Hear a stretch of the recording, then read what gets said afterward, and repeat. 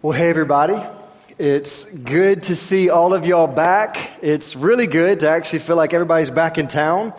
It feels like it's been forever since we've had any sort of consistency. I don't know if I'm the only person that feels that way, but I was gone the first week of November, and then the second week of November was finals week, and then y'all were gone for like forever, literally 3 weeks, and y'all got back and we had a few weeks and you were gone again, and so I'm glad to finally have some sort of consistency where we're going to see each other for the next several weeks, which will allow us actually to do a series of any sort of length. And so, I'm just excited to have everybody back around tonight. A few weeks ago, I had somebody who'd been around a little bit ask me my name, and I realized oftentimes I don't say my name. So if I haven't gotten to meet you yet, my name is Merrick. I would love to get to meet you. I'm the college pastor here. My wife's name is Emily, and we would love to get to meet you and get to know you. And we're excited that you're here. If it's your first time, we're really excited you decided to come and be a part of our service tonight. So, we're beginning a new series starting tonight. And the series is called Unfiltered. The Struggle is Real. And I think really as every year, January, February, we do more of a topical study. One of the things that I look at is in the fall, I like to teach through a book. And then in the December, we usually talk about something regarding Christmas. And then during January, February, I like to really think about and really pray specifically, Lord, what is something that I see people around me are struggling with, or what is something that I can help answer for them or whatever. And so a few years ago, we did a tough question series where I polled the crowd and said, okay, what are some questions y'all really want to hear answered? And then last year, we did a misconception series. What are some things that we think maybe are true, but really they're not? We have a misconception about them. And as I was thinking and praying about this year, for some reason, this idea of being unfiltered just kept coming up. Y'all, we live in a world, really, that has filters up all the time. We put filters up all the time. And really it's interesting because, this generation and even my generation, millennials and iGen or Gen Z, whatever they end up calling y'all, we're known for people that can sniff out people who aren't authentic, right? If somebody's not real, we can see that very quickly. We value people that are going to be authentic, but at the same time, we struggle with actually being fake at times, right? I don't know anybody that really wears their true self on their sleeve. We don't want people to know where we're really at oftentimes. And so really as we go through this series, we're just going to talk about if we could just take the filters off, what are things we all struggle with? Maybe we wouldn't come forward and say, hey, I struggle with that, but what are things that all of us struggle with? We'll talk about the image struggle. We'll talk about the idolatry struggle. We'll talk about relationships, dating, sex struggle. We'll talk about these things that oftentimes we don't really want to come out and say it, but we're struggling and we don't know who to talk to or who to ask questions about this. And so we're going to be looking through them for the next several weeks and possibly even into March, the beginning of the spring quarter. And so tonight we're going to be looking at specifically the faith struggle. The faith struggle. And now really, I think this is the start of it. I know a lot of people, if you've come tonight, I'm guessing in some way you're interested in about Christianity. For many, if not most of you, you've grown up in or around church, or you've been around church a good bit. And even if you've attempted to live for Christ or attempted to grow in your faith, it's been a struggle. For you who'd say, you've been around a lot. If you're on the leadership team, if you're me, there are times where if you're honest, you maybe don't want people to see this, but you're struggling. I think it's okay sometimes to be able to say, hey, I'm struggling in my faith. I need help. And this is what I want to look at tonight. It's just this idea that all of us at some point struggle to grow in our faith. All of us at some point struggle with being apathetic towards our faith. All of us at some point struggle at living out our faith. And if we take the filter off, all of us would be able to say we either have struggled here or most likely are struggling in some way here. So that's the topic for tonight, is how do we break out of this funk and grow in our faith. So if you have a Bible with you, and I hope you do, turn to Hebrews chapter 11. Hebrews chapter 11, and I'm going to do something a little bit different tonight. I'm going to look a little bit at Hebrews 11, a little bit at Hebrews 10, a little bit at Hebrews 12. So we're going to kind of be jumping around a little bit. But I think it's going to make the point well. And just so you know as we go in, what I'm going to do is I'm going to ask 3 basic questions. What is faith? What really is faith? And then I want to ask, how do we grow in our faith? And then I want to give us one last thought. What is the common characteristic of people who grow in their faith? If you look throughout this passage, there's something common that is throughout, that is the distinguishing characteristic of those who grow in their faith. And then we're going to end with a minor blueprint that'll be kind of the bow on it at the end. So the first question we're going to answer is this: what is faith? Hebrews chapter 11, verse 1. It's been read often, it's read a lot. It gives us a concise definition. Now, faith is this: faith is the assurance of things hoped for, and it's the conviction of things not seen. So faith is the assurance of things hoped for, and it's the conviction of things not seen. You know, it's funny, even as he defines faith, we're kind of going, okay, so I'm not exactly sure what that means. So notice that there's a present and a future nature to faith. It's an assurance now, a confidence now in something in the future. Assurance of what we hoped for. And then it's a conviction. It's a current conviction that I believe this to be true of things that I haven't seen. I love how Chuck Swindoll really gives a concise definition of how he sees this. Faith is confidence in God. It's a firm conviction that what he says is true and what he promises he will do. Faith is confidence in God. It's a firm conviction that what he says is true and that what he promises he will do. I want you to look real quick down a few verses at verse 6. I think verse 6 actually helps us understand what is faith. Verse 6 says this: "And without faith it is impossible to please him," to please God. "For whoever would draw near to God must believe that he exists." Must believe that he exists. Conviction of things not seen. So look, even though we haven't seen God personally, Scripture even says that. No one has ever seen God. That's 1 John 4. But the truth is this: the Bible is very clear that we can tell that God is real, one, by his creation. Psalm 19:1 says, "The heavens declare the glory of God. The sky above proclaims his handiwork." Y'all, creation really proclaims, it screams of a creator. It's a conviction of things not seen. Secondly, he says what? First, faith it's for whoever would draw near to God must believe that he exists. And secondly, that he rewards those who seek him. He rewards those who seek him. Assurance of something hoped for. In other words, it's this idea: I'm assured that if I live for Christ, he will reward me in the end. Assurance of things hoped for. Basically, faith affects what we believe, but faith also changes the way that we live. Y'all, we struggle with this so often of saying we maybe have faith in something, but our life looks very different. Biblical faith is your mouth confesses the same thing that your life confesses. And y'all get what I'm saying there? I used to always joke about this. If you ask somebody, especially, I was a basketball guy, so I used to always, if you ever talk to a guy about basketball, they would always be really, really good, right? Like, oh man, yeah, I played ball, I did this, I whatever. You see my J's, my whatever, you know, whatever it is. And then sometimes you get out there and you're like, dude, I don't think you've ever touched a basketball in your life. Just being honest, personal opinion. You know, sometimes we say something, but our lives don't really back it up. And faith is what we believe, but it also changes the way that we live. You know, what I see with faith, though, is it's a lot like love. It can be really difficult to define love. If I were to say define love, you can maybe define it, but you know what's better? It's better to show it, right? And faith is the same way. We can define faith, but even you come away from a definition of faith at times and you're like, okay, I'm still not sure what that really looks like, and that's Hebrews chapter 11. We're not going to read it all tonight, but it's literally the hall of faith. And in it, it just gives example after example of this is what faith looks like.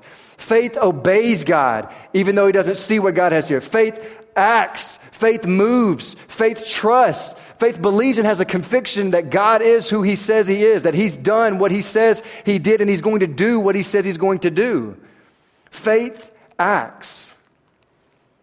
And this is the first thing that we see regarding faith, or that I want y'all to see. What is faith? It's the assurance of things hoped for, the conviction of things not seen. It affects what we believe, but it also affects how we live. So how do we grow in faith? Which is the second question.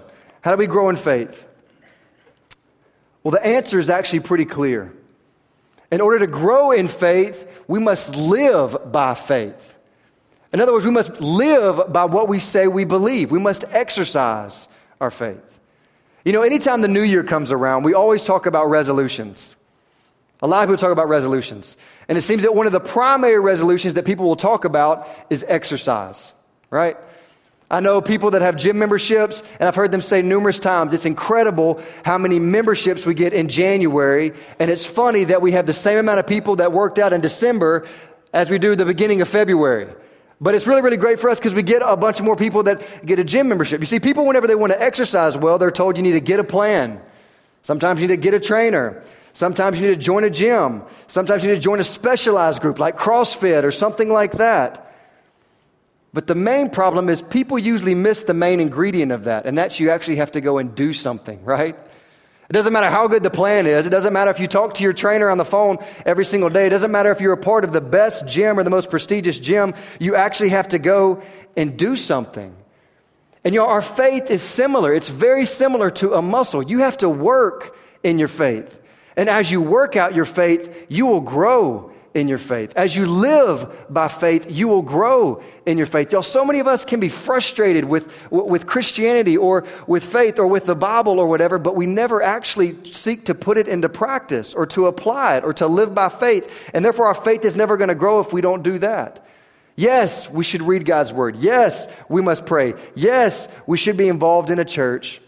But faith is demonstrated by what we do with those things, by the way that we live. Once again, Hebrews 11, the whole thing is walking through with examples. Abraham, though he didn't know where God was going to send him, God said, go, I'm going to make you into a great nation. And he went. Moses, instead of indulging in the pleasures that were in Egypt, he left. And then he came back, and God used him through faith to do miraculous things. If y'all know me at all, Moses is my guy. I love the dude. He does all kinds of crazy things, and these are men and women, all of Hebrews 11, who've acted on their faith, and because of this, they were approved by God. They were approved by God. Romans 1:16, a famous passage. Paul is talking. He says, I'm not ashamed of the gospel. For it is the power of God for salvation to all who believe, to the Jew first and also to the Greek. And later on in that, verse 17, he simply says this, the righteous will live by faith. The righteous will live by faith. I want to read this to you from an article I read this week. In it, the guy said, the thing that characterizes the righteous person above all else is an abiding trust in God and His promises. Hear this. This statement shocked me. They do not just believe in God, they believe God. Because they believe the Lord, they are faithful to Him, and they obey Him, truly, though imperfectly, out of their deep loyalty to Him. Think about that. People who live by faith, they don't just believe in God, but they believe God. There's a stark difference right here, right?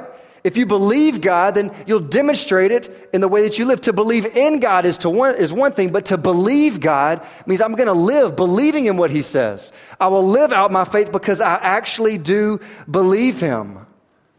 And the question for us, y'all, whenever we think about growing in our faith, is that, do you believe Him? Do you believe what He says in His Word? Do you believe what He says about reading His Word? Do you believe what He says about the way He calls you to live? Do you believe Him? That it really is the best way to live, that it really is the only way to have life. And if you were to say, yes, I believe Him, I would ask, what does your life say? What does your quiet time say? What does your time management say? What do your disciplines say?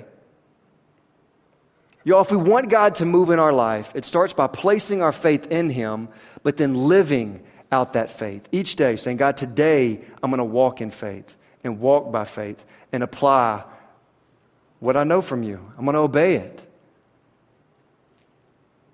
I read something this week in the book Chase the Line by Mark Batterson. He gives an example that I think actually is pretty weird, but it's kind of neat. He talks about that in 1983, this guy named Lauren Whitehead published an article about the domino chain reaction. This guy literally did a bunch of different tests with dominoes. If you're not confused by that, I think there might be something wrong with you. I'm just thinking, who decided I'm going to test out domino chain reactions? That would be kind of fun. You line up thousands of dominoes and you just see what happens. It's really, really interesting. Kind of confusing at the same time.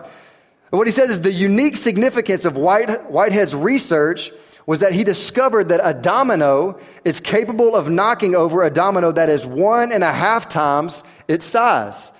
Once again, I just can't imagine. Can you imagine calling the domino company and saying, hey, I need a 2-inch domino, a 2.5-inch domino, a 3-inch domino, a 4-inch domino? It's kind of interesting to me. But anyway, so basically what he's saying is a 2-inch domino can knock over a 3-inch domino. A 3-inch domino can knock over a 4.5-inch domino. A 4.5-inch domino can knock over a 6 3/4-inch domino. And it keeps going and going and going. The point is that dominoes actually aren't linear. They're geometric or they have exponential results. Basically what that means is the more dominoes there are, the higher and higher they can knock something over. Fairly interesting, right? What they did in his studies is he found out that if you were to do this continually, by the 18th domino, you could knock over the Leaning Tower of Pisa. With the 18th domino. How big is that domino, right? That's pretty massive. With the 23rd domino, you could knock over the Eiffel Tower. With the 29th domino, you could knock over the Empire State Building just by starting with one domino and going up by 1.5 of its times, or being able to knock over 1.5 times the size of that domino. My whole point is this, is y'all, faith is a lot like this. So often we say we want to grow. So often we maybe say, you know what, I want to know more about Jesus, or I want to live more for Jesus, but if you don't exercise your faith, you never will grow. But if you do exercise your faith, you grow exponentially. And the whole point of the domino thing is it doesn't take that many dominoes for God to be doing, or for amazing things to be done with a domino. And I'm telling you, if you live your life by faith in God, the more you place your faith in Him and your life reflects that, the greater and greater your faith will increase and God will use you. And what's crazy is there is no big formula for this. It's actually by just being simply obedient to the things He's given us. Read God's Word and seek to do it. Pray to God and seek to live for Him. Be involved in the local church and serve Him. Live for Him and seek to align all of your life to Him and to His Word. But I think, once again, I don't think our problem, or for people in here, I don't think any of that I said was really new to you. And as I thought about this, I actually did a talk, I don't know if it was 1.5 years ago or 2 years ago, of how do you rejuvenate your faith when you're struggling? And I talked a lot about this. But I don't think our struggle is that we don't know what to do. I think we do know what to do. I think our problem is doing it. And even more so, I think our problem is continually doing it. As I read this week, it's a very familiar passage for me. I said, Lord, show me what am I missing in this? And as I looked over this, there is something that's a common characteristic for every single person that God has used greatly. And that's the third question. So what is the common mark of those who live by faith? If you were to line them up, what seems to be consistent amongst all of them? What is the common mark of those who live by faith? I can give it to you in one word. It's endurance. Endurance. I want you to think again in running terms. If you want to be a great runner, you have to have great endurance, right? Many of you know that in a few months, we're going to be going on a ski trip. And for me, I love to ski. I really enjoy it. Obviously, I've talked about it plenty of times. But last March, I actually hurt my ankle. And I didn't get to do anything active for about 8 months. And now I'm starting to realize that if I don't start doing something, because I'm not going to let my ankle keep me from skiing. That'd be crazy. So I got to start figuring out some way, I got to try and see if I can get my ankle in better shape. Even more so than that, I don't want my ankle to be okay and then literally me die because my muscles just can't handle it. So I've got this idea. Actually, Garrett sent me a 6-week get ready to ski plan. I didn't know if I should take that as a compliment or kind of a knock, like maybe saying I'm out of shape or something. But I was like, okay, I want to do this. I want to get ready to be able to ski. Well, Adam Lala, he's actually in my D group. And I know he's been training a lot to be special forces and military. So I'm thinking, hey, why not just go and, try and run with Adam? Actually, I'm pretty sure I extended the offer to him, which was definitely a mistake. But we started running last week. And so my idea is, he goes, so how far do you want to run? I'm like, I don't know, man, 20, 30 minutes, just somewhere in that range. And we start running, and I have to continually say, hey, Adam, don't forget, it's my first time back in a while. Like, bring it back a little bit. I mean, like, constantly. And then finally at one point I said, just go. I'll catch up. I'm going to stay with you, I promise. We ran 26 minutes. We got a little over 3 miles done, so I was proud of that. But then the next day I paid for it. And then the very next day I really paid for it. If you know anything about working out, if you think the next day's bad, just wait one more 24-hour period. That second day after is a pain, right? Well, then I know day 3, if you don't run, you're literally going to turn into a vegetable, right? You're just going to be sore. And so I was like, okay, I got to work my muscles out. And so Adam came over to the house and we started running. The second we started running, though, I already felt fatigued. If you know anything, once again, about muscles, the second time you use them, you don't have as much power or energy as the first time, right? Because they're still building up. They still have to build themselves back up. And as we're running, and literally he takes off and leaves me and then comes back and then passes me, and then I finally catch up to him. And I say, look, let's just make it to the corner up there. And he's like, okay. And I said, dude, I'm not going to lie. My legs are killing me. And Adam, knowing I'm dying, says, do you know what will stop your legs from hurting? Keep running. You got to keep running. You just got to keep going. Like, don't stop after today. You have to keep running. If you don't want your legs to hurt, you have to keep running. And at the moment, if I wasn't out of breath, I might have said, thanks. Really appreciate the advice there, Captain Obvious. But y'all, sometimes the things that are so obvious to us, we miss. And I honestly want to argue that whenever it comes to faith in Christ, we miss this all the time. You're not supposed to quit because something gets hard. You're not supposed to quit because you don't feel like doing something. You're not supposed to quit. You're supposed to keep at it. The mark of anybody whom God has used greatly is endurance. They keep going. It doesn't matter how they feel. It doesn't matter what they're thinking in the moment. They go because they have faith in God, and that faith has changed them for them to act. Oftentimes maybe you have great passages of Scripture like Hebrews 11. What's before it or what's after it sometimes can be in the shadow. And what I noticed with this is I don't know if I've really paid much attention to what happened at the very end of chapter 10 before we get to chapter 11. Chapter 11, once again, if you haven't heard of it, it's called the Hall of Faith. And literally it's just list after list of all these great men and women whom God has used. But what I want you to see is that the author of Hebrews is writing to a group of people who were presently Jews, and they became Christians. The joke is that he's writing to Hebrews about stop being a Hebrew. They're going back to their old ways. And why is he giving them the Hall of Faith in the first place? Why in chapter 11 is he giving them a definition of faith? What's really going on? Well, I want you to go back and I want you to look at chapter 10, verse 32 through 39, and get a little bit of context of why he's defining faith, why he just goes through a massive list of all the people who've lived by faith. And I want you to see starting in verse 32. And remember what I'm talking about, endurance. So verse 32, he says, but recall the former days when after you were enlightened. In other words, whenever you understood the truth and you became a believer, what did they do? You endured a hard struggle with sufferings, sometimes being publicly exposed to reproach and affliction, and sometimes being partners with those so treated. For you had compassion on those in prison, and you joyfully accepted the plundering of your property, since you knew that you yourselves had a better possession and an abiding one. Sounds a lot like faith, right? Putting your hope in something that you can't see yet. Doing something now in light of what you know is to come. They were enduring. Verse 35, therefore, do not throw away your confidence, which has great reward. For you have need of what? Endurance. So that when you've done the will of God, you may receive what is promised. For yet a little while, and the coming one will come, and he will not delay. In other words, Jesus is coming back, but my righteous one shall live by faith. And if he shrinks back, my soul has no pleasure in him. Then the writer says, but we are not of those who shrink back and are destroyed, but of those who have faith and preserve their souls. You have need of endurance. Y'all, the people here were struggling. They became followers of Jesus, and it's obvious that they began to run the race. They began to live out their faith. They began to really live and believe that, we don't live for this world. We live for heaven. We live for what is right, not just what's comfortable. We live for Christ. We do whatever we have to do to live for Him. We joyfully accept even our property being taken from us to be thrown in prison because of our beliefs, because we believe it to be true. But then they're starting to struggle with the what ifs. Or this isn't quite what I signed up for.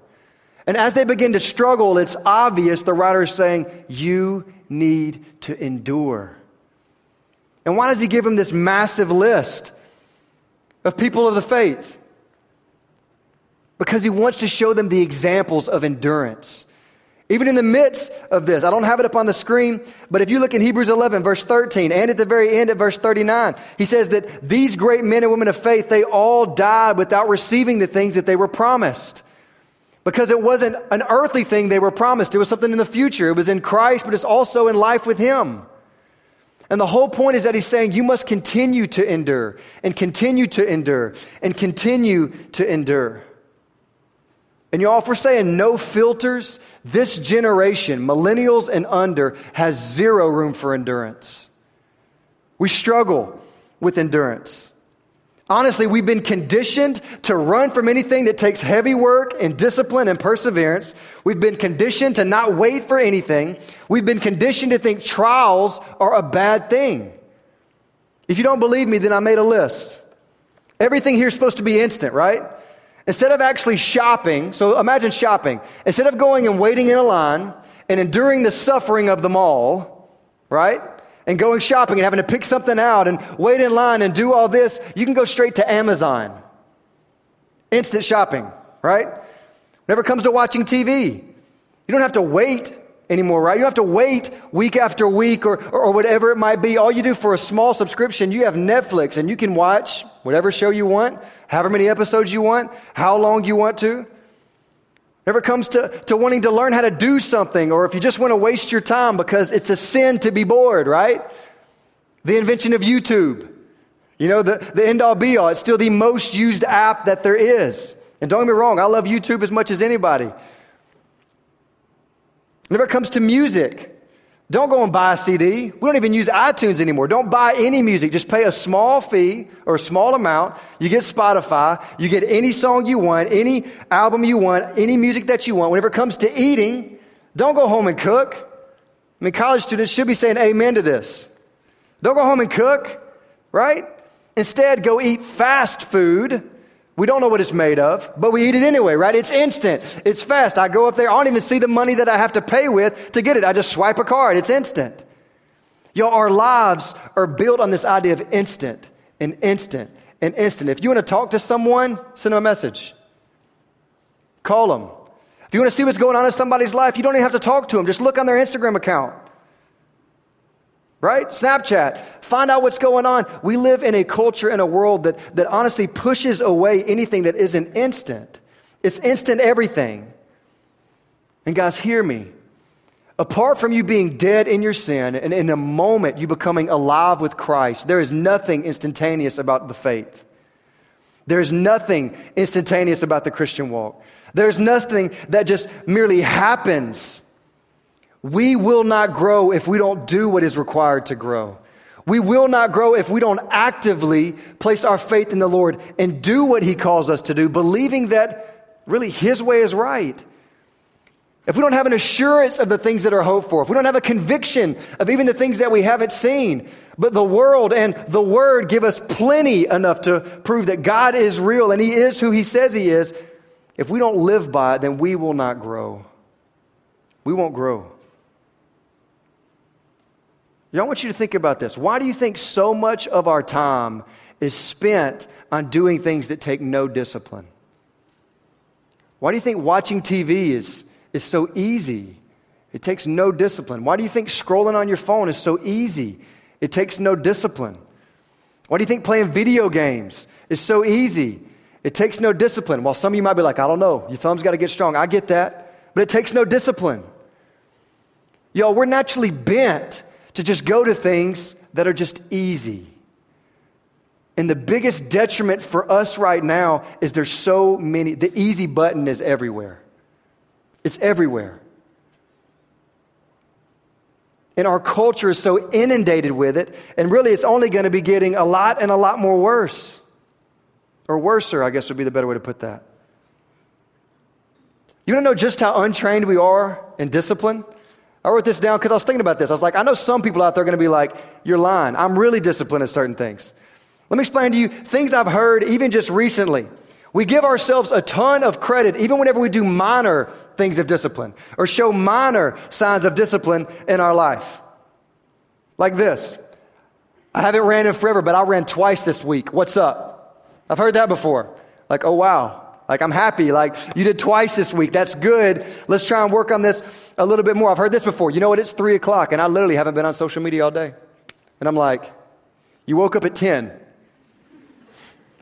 That's a hot 5 hours. You were in class for, 3 of those. Like, not that I'm not going to say I'm proud of you, but yeah. I've heard this. I made a sandwich today instead of eating out because I need to save money. So I'm, kind of trying to be organic and all that stuff now, right? I'm like, okay, that's awesome. You ate a sandwich. You made a sandwich one time. I've heard this one plenty. I actually read a chapter of my textbook, and it's not the day before the test. I'm kind of going to be on the dean's list. Like, y'all think I'm kidding, but I know this is the way your mind works, and I've heard these before. But y'all, the problem is we bring this mindset comes into our worship. We are too easily pleased, even whenever we show minor signs of discipline. And oddly enough, because we know little about discipline, small aspects of discipline in our lives, rather than expect them, we get puffed up with them. Imagine what were to happen if you were to go 7 straight days waking up at whatever time you say. I'm just going to go on a limb and say 7 o'clock. I know half of you are like, yeah. 7 o'clock. 7 days in a row, you spend 10 minutes praying. You spend 15 minutes just reading God's word and maybe writing out, what's it say? I tell students, answer 2 questions. Read it and go, so what? God's word is supposed to be not just meant for information, it's life transformation. If I read this, I can say, so what? How does this apply now? And then now what? What am I going to do in light of this? You spend 10 minutes praying and then 15 minutes reading and then you spend 5 more minutes just saying, God, help me. Help me in this. If you were to do that 7 days in a row, how many of you would be like, call me Paul? How many of you would be like, I don't know what leadership team's out there, but I'm kind of going to move on up to deacon level? How many of you would come to me and be like, hey, I don't know if you know this, but I probably should be teaching a Bible study. 7 days in a row, right? And I know that I might be being a little bit ridiculous whenever I say that.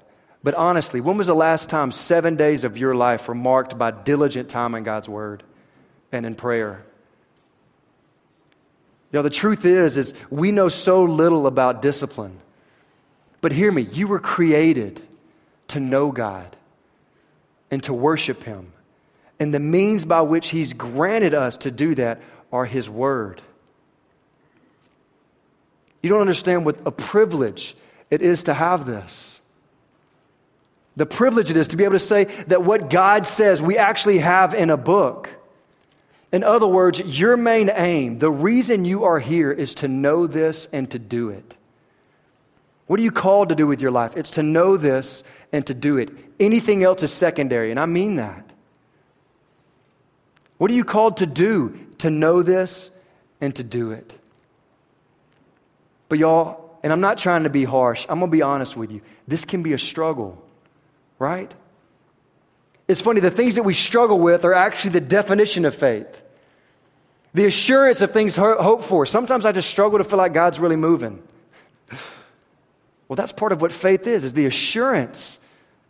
The assurance that if we live for Him, once again, you get to the bottom. If anyone would draw near to God, they must believe that He exists and that He rewards those who seek Him. You must endure. In the moments whenever we're just not really sure, those aren't moments to let up. Those are moments to press on. Whenever I don't feel like reading God's Word has been some of the most fruitful time that I've actually spent in God's Word.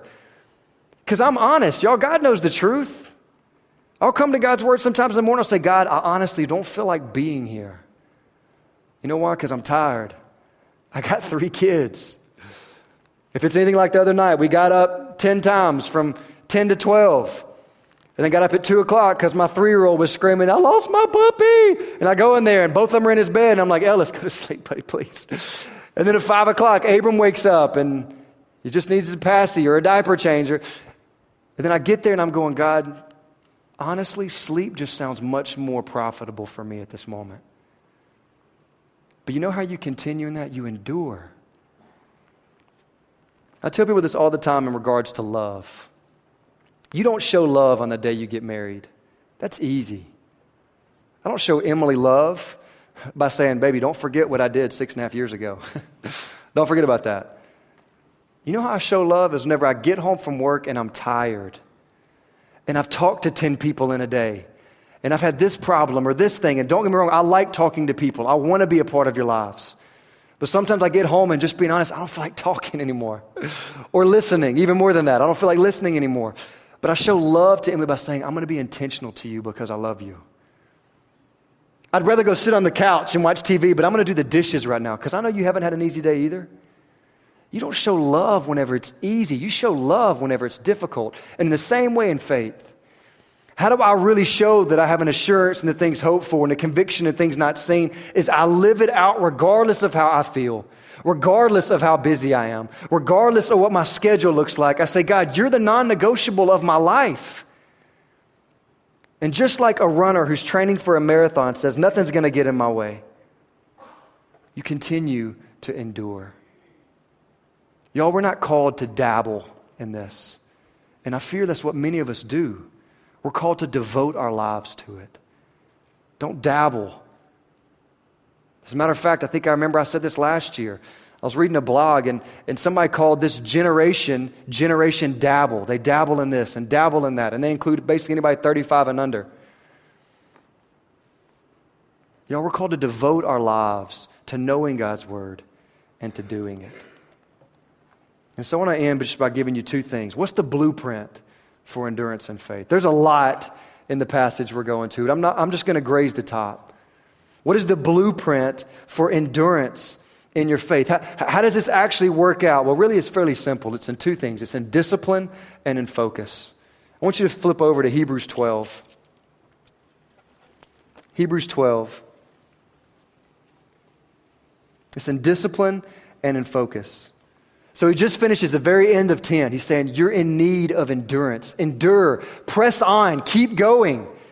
And then chapter 11, this is what faith is. And without faith, it's impossible to please God. You must continue. Then he gives all these examples of all of this faith. And then he gets to chapter 12 and he says, therefore, since we are surrounded by so great a cloud of witnesses, in other words, all of these great men and women of the faith, let us also lay aside every weight and sin which clings so closely, and let us run with what?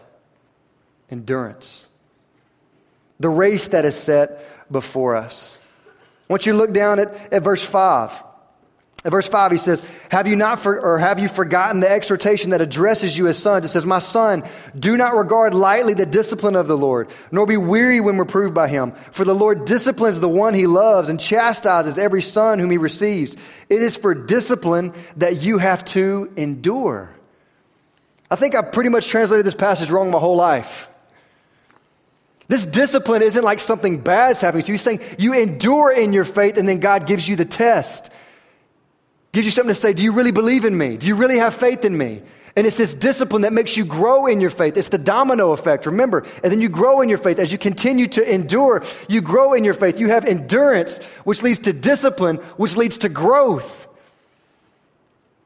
And you see verse 11, it says, for the moment, all discipline seems painful rather than pleasant. It's not fun going through the trials, but later it yields the peaceful fruit of righteousness to those who have been trained by it, to those who endure.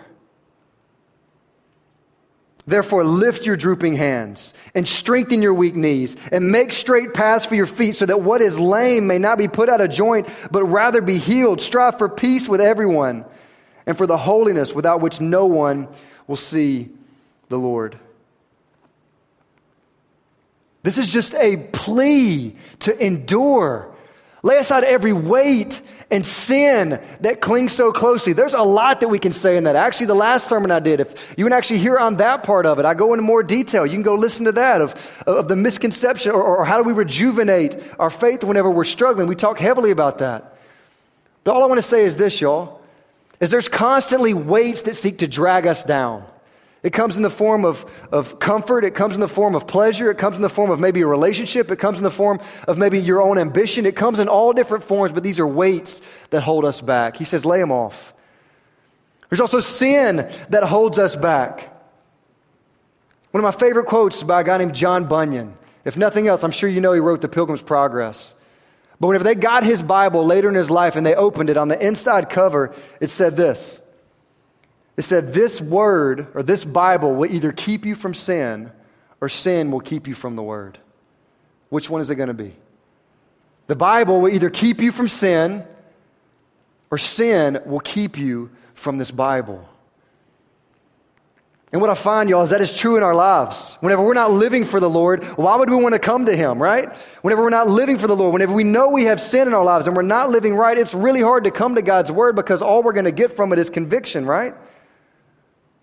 But we have to lay aside every weight and sin and run with endurance. The race is set before us. So the first thing is discipline. The second thing is we got to focus on Jesus. Focus on Jesus. Look at what he says in verse 2. He just finishes saying, let us run with endurance the race that is set before us. And he says, looking to Jesus. This means literally gazing at Jesus, the founder and perfecter of our faith. And how did he do this? Who for the joy that was set before him, he did what? Endured. Endured the cross, despising the shame, and is seated at the right hand of the throne of God. Consider him who endured from sinners such hostility against himself, so that you may not grow weary or faint-hearted. In your struggle against sin, you have not resisted to the point of shedding your blood. Nora Grace is my little 2-year-old girl. And the older she gets, and she's the second child, she catches on to language a lot quicker than Ellis did. I mean, she's a little bit advanced in what she says, which can be good in some ways and can be bad in some ways. But I also know that whenever we say things to her or to her brother, she mimics them. And that can be very telling at times. Nora, if she had her way, I would hold her 24/7. Her love language is physical touch. By far, she just wants to be held all the time. The second I get home, hold you. If I kiss Ellis, she starts crying. If I go over to Abram, she starts crying. It's just hold you. And of course, as a good dad, I hold her, right? But it's funny, if I'm doing something, if I'm holding her and I'm talking or I'm doing something and she wants my attention, she's gotten to where she knows how to do this. She grabs my face and she goes, Daddy, look at me. And then sometimes she just says, stop crying. I guess we say that apparently to Ellis or somebody. Look at me, stop crying. But look at me. And she'll do that all the time. Daddy, look at me. And y'all, I want you to hear me in this. If you want to live for Christ, if you want your faith to grow, I know this one thing is for sure. God is telling you, look at me.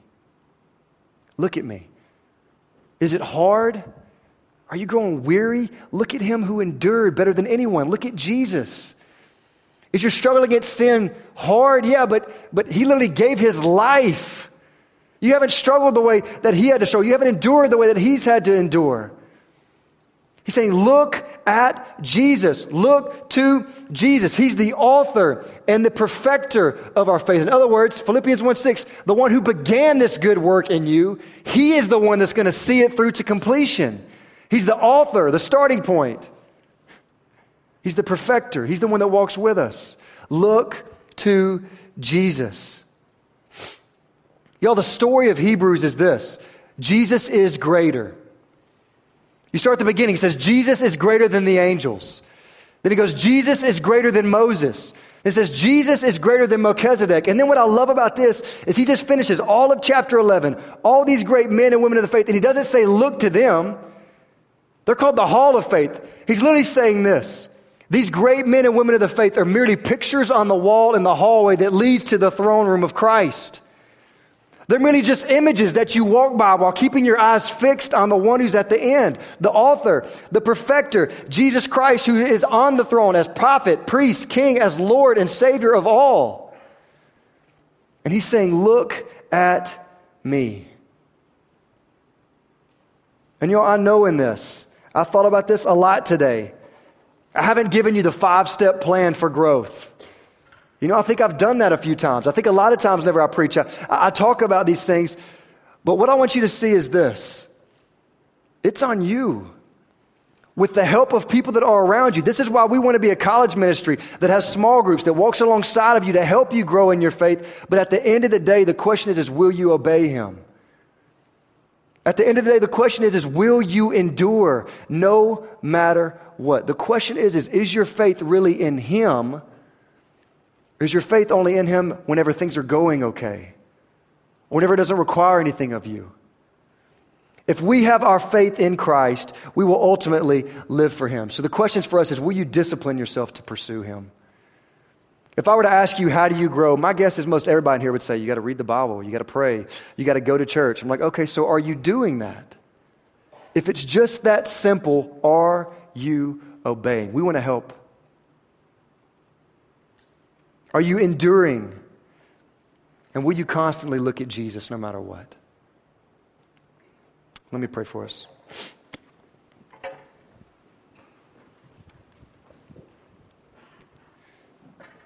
Dear Heavenly Father, Lord, I want to thank you so much, God, just for your word. Lord, I thank you that, once again, even in talking about faith and how this really plays out, and endurance and how this really plays out, you are the example that we're called to follow. God, you don't call us to do anything that you have not already done. You don't call us to do anything that you haven't shown us the way. And God, the question is this, do we really believe it? Do we believe in you, or do we really believe you? Do we really have faith in you? Faith enough to live it out, faith enough to be obedient to you, faith enough to endure. God, I pray, help us. Lord, none of us in here are perfect in this. None of us in here are at the end. This is a lifelong race, and we're called to run it with endurance. God, I pray tonight, Lord, help us search our own hearts. Help us ask ourselves hard questions. Lord, help us make plans as we walk out. And help us do it all because we know our purpose is to know you and to worship you. Ask all these things, Father, in your Son's holy name. Amen. As usual, y'all, I just want to ask you, how will you respond tonight? Maybe first and foremost is this. Maybe you're not living any different. Maybe you're not growing because you've never placed your faith in Christ. You've never really truly repented of your sin and said, God, I don't want to live my way anymore. I want to live for you. You never really said, God, I don't just want to call you Savior, but I want to surrender my life, Lord. I want you to be Lord of my life. I want to live for you. I don't just believe in you, but I believe you, and I'm going to live for you. If you haven't done that, that's the first step. Secondly, I would ask this, what disciplines do you know you need to do, but you just aren't? If you say, Merrick, I know I'm a follower of Christ, then my question is what do you know you're supposed to be doing that you are not doing? And my question is, why not? Why not? Is tech just that well reached? Are you just that spiritually mature? Y'all, none of those are true. Will you discipline yourself? If you say, look, I know I'm supposed to be in the Word, will you discipline yourself to do it? Find a plan. I'm going through a plan with a lot of my leadership team, or with my leadership team and several others. If you want to be a part of that, then jump on the plan with us. It can be a chapter a day, 5 days a week. It's nothing that's going to take forever. How are you going to start taking steps to do what you know you're supposed to be doing? You'll never be satisfied in your faith. You'll never feel like you're growing in your faith. You'll never feel like God is using you if you're not obeying Him. And then I'm going to ask, maybe for some of you, you say, you know what, I've done that. There have been seasons where I've really grown in my faith, but now I'm just not. My question is, will you repent and come back and say, Lord, I want to endure no matter what comes, no matter what happens. I want to endure. I want to live for you no matter what happens. Y'all, we need accountability in this. Maybe you need to talk to a friend and say, hey, look, I know I need to be doing this. Will you hold me accountable? Maybe you should come and be a part of a small group. Maybe you come talk to me and I can help you find somebody and some people around you. But you're not called to do this alone. And y'all, the last question is I just want to ask, will you look to Jesus? Will you look to Jesus? You know, maybe just symbolically, before you do your quiet time, maybe before you go to bed, maybe you just look up and you say, God, I want my eyes to be on you. Maybe as you start your day, you just look up and you say, God, I want my gaze to be upon you today. Help me. But will you continue to look to Jesus? He gives us the blueprint of how we're called to live. We'll have some people down here. If you want to respond, maybe you want to sit there and you want to just talk to the Lord. Maybe you want to stand and you want to worship. I just want to ask you, respond however you feel led to do so.